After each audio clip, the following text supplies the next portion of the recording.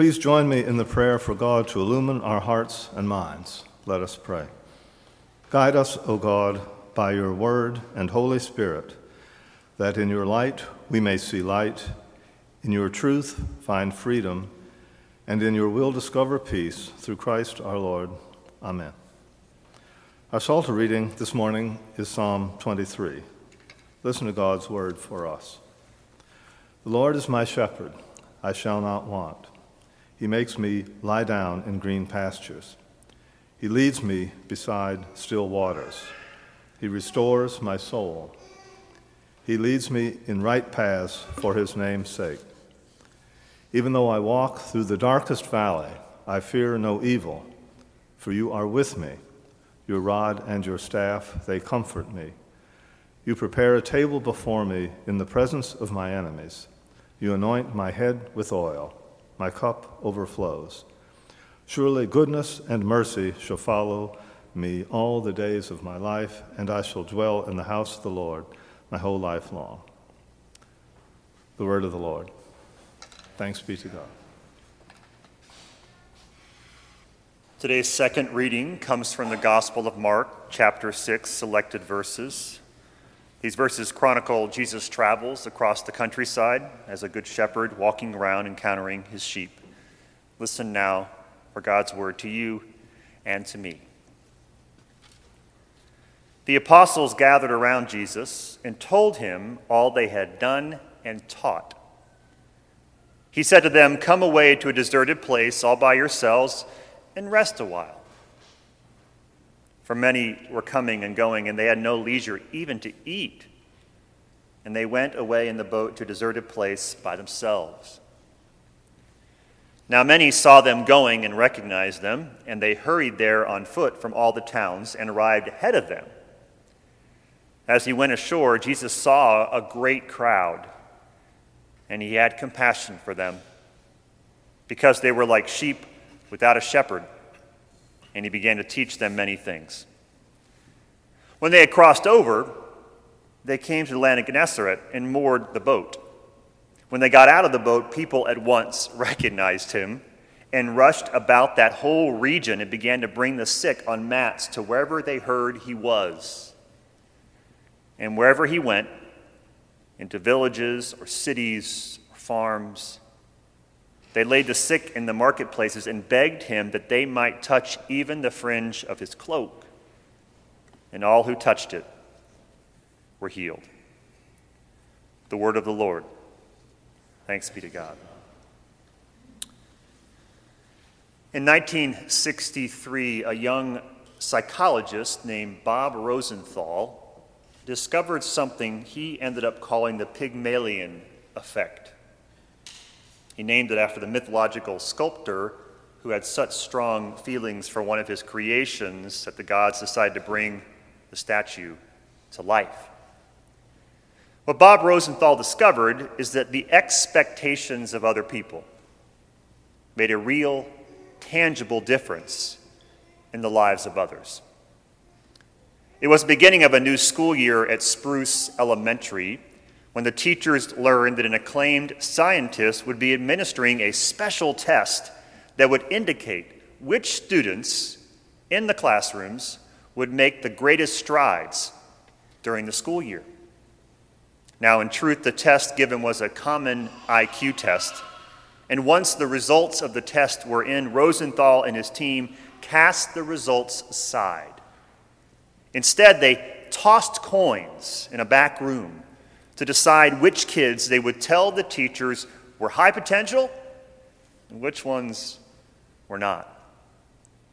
Sure enough, the power of expectation began to work its magic. Teachers gave the group of smart kids more attention, more encouragement, more praise, and as a result, their outcomes drastically changed. Drastically changed how the kids saw themselves, how they behaved in the classroom, and even their aptitude. 70 years after his discovery, Bob Rosenthal's Pygmalion effect has been tested in different settings over and over again. And each time it has held true. High expectations can have a positive effect on individuals. When wielded by managers, employees perform better. When used by military officers, soldiers fight harder. When shown by nurses to patients, the patients recover faster. It seems that showing love to people, believing in people, seeing them as a positive contributor to society, transforms the people into the very people you tell them they are. Now, as often is the case, there is another side of this coin. The flip side of the Pygmalion effect is what is known as the Gollum effect, named after the legend where a creature meant to protect the citizens of Prague instead turned into a monster that consumed them.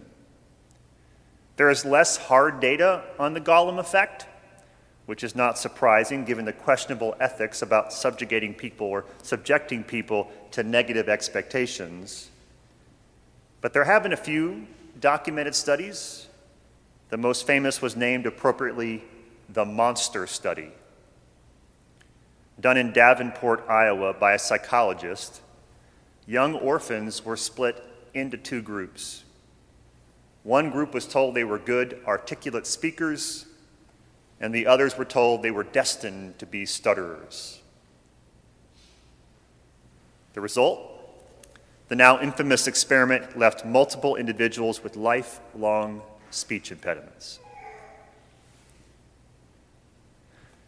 So what does Jesus do? What does he see? What's his behavior when he encounters strangers on the way? Does he label them or categorize them? Does he assess their threat level or judge their actions or decisions or life choices? No. Each and every time Jesus encounters people, he meets them where they are. He meets them where they are, sees them for who they are, and then meets their needs. He doesn't whitewash what makes them different from other people. He sees life in all its full color, but he does not let these differences affect or change or alter his primary identity or his primary purpose. He is the good shepherd who cares for his sheep. The disciples return from a long trip. He sees they're tired, and so he meets their needs by giving them some time away. The crowds in neighboring Jewish towns find Jesus and his disciples disturbing their vacation, and yet he can tell they're lost and in need of a shepherd. And so he takes some time to teach them the way. Later, when they cross the sea trying to find some quiet, they come upon a crowd of Gentiles who tell more people, "Come, it's Jesus, he's here." And Jesus again meets their needs. He is the good shepherd who cares for his sheep, all his sheep. I have to say, I'm a tad bit concerned about the state of our nation. I know we've been polarized before. I love to read history. This is not the first time we've been divided. But this time feels different. Maybe I'm just young and don't know better, but it feels different. The divisions seem to be more along ideological lines this time, instead of geographical or even racial ones. And the trouble with ideological divisions in the age of social media and ultra-biased news outlets on both sides is that they are easily reinforced by those with the microphone, who demand that we see other people not as someone who differs in opinion or persuasion, but rather as someone who could be a threat. I mean, can you remember the last time you saw a political ad that didn't demonize, degrade, or disrespect the opponent? I can't remember one. We have such low expectations of each other. Expectations that only serve to reinforce the divisions we've so readily embraced. We don't see people's needs. We see their difference and how that difference threatens us and our understanding, our place in the world. My favorite line in the 23rd Psalm that Dana read is the verse, "You prepare a table before me in the presence of my enemies." I take this verse to mean that in heaven, in the life that is to come, in the realm where God's truth and love reign supreme, friends and enemies will be seated around the same table. In the afterlife, I take this to mean we're not separated from those with whom we are in conflict. We are invited to have dinner with them for eternity.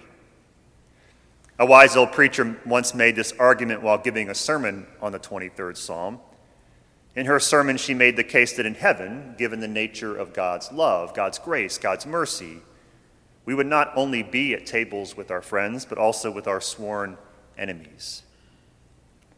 As often is the case, one particular person was not too pleased with the sermon and let the pastor know on her way out of church that morning. "Pastor," she declared, "I don't know what you were talking about this morning in your sermon." I get that a lot. "I don't know what you were talking about. What you described will certainly not be my experience in the life that is to come, sitting at tables with my enemies. I don't know what that is, but that is certainly not heaven." The pastor took a breath, smiled, and said, "No, that would be hell for you." We have such low expectations of one another. And more often than not, people meet those low expectations.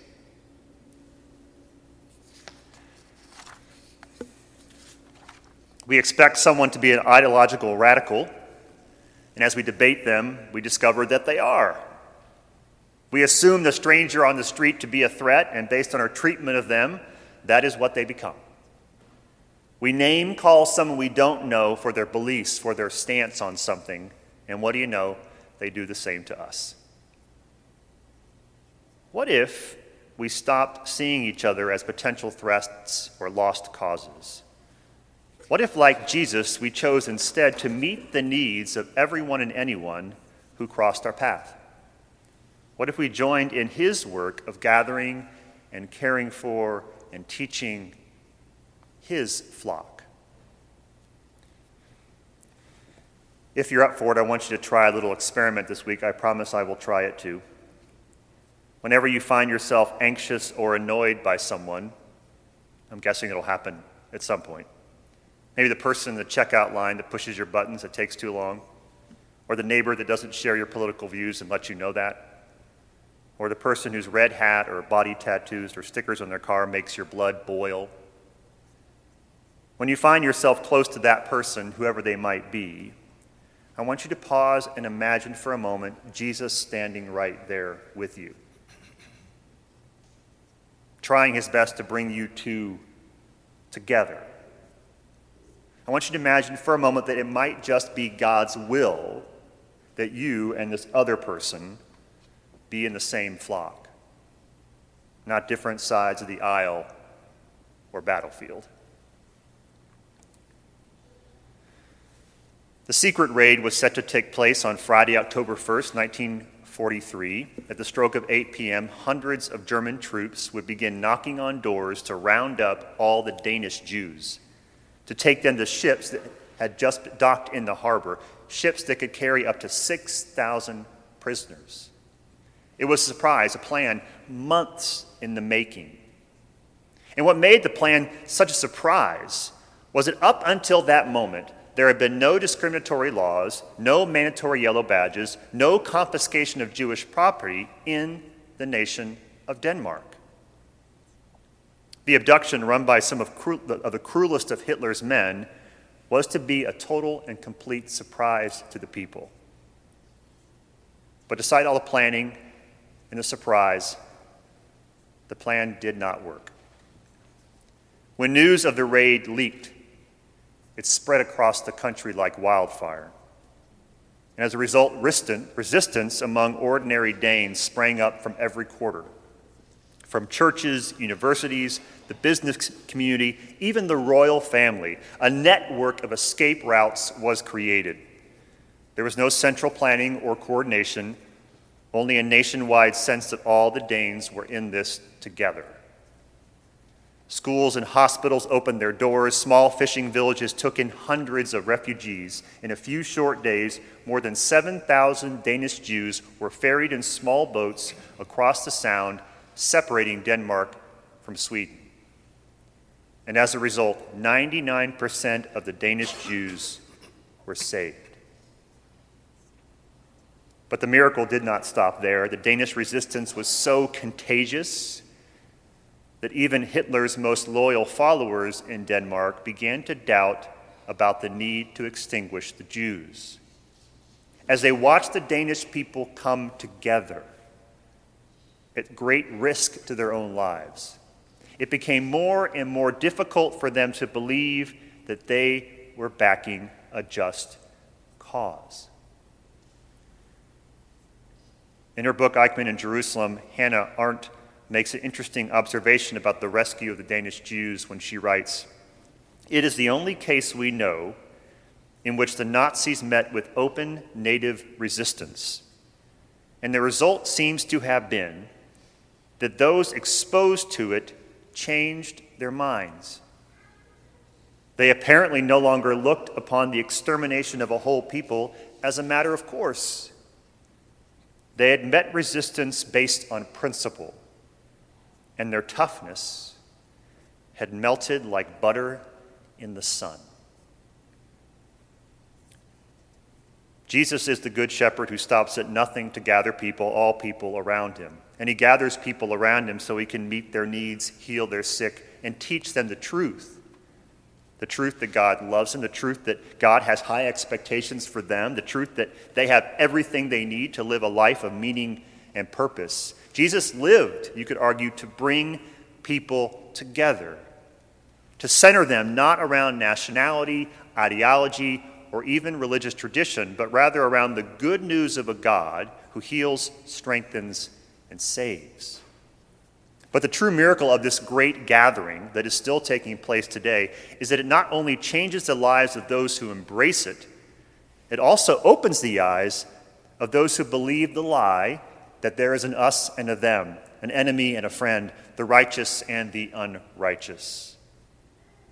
The great gathering not only heals individuals, it gives hope to the world. For years, the Reverend Steve Garnis Holmes shared one thing with all the confirmands he taught, all the 13 and 14-year-olds he worked with over the years. There are two religions, he taught them. One is being right, the other is being in love. And there is only one rule. You can't be a member of both religions. You have to choose one. And wherever Jesus went, into villages or cities or farms, they laid the sick in the marketplaces and begged him that they might touch even the fringe of his cloak. And all who touched it, all, were healed. Amen.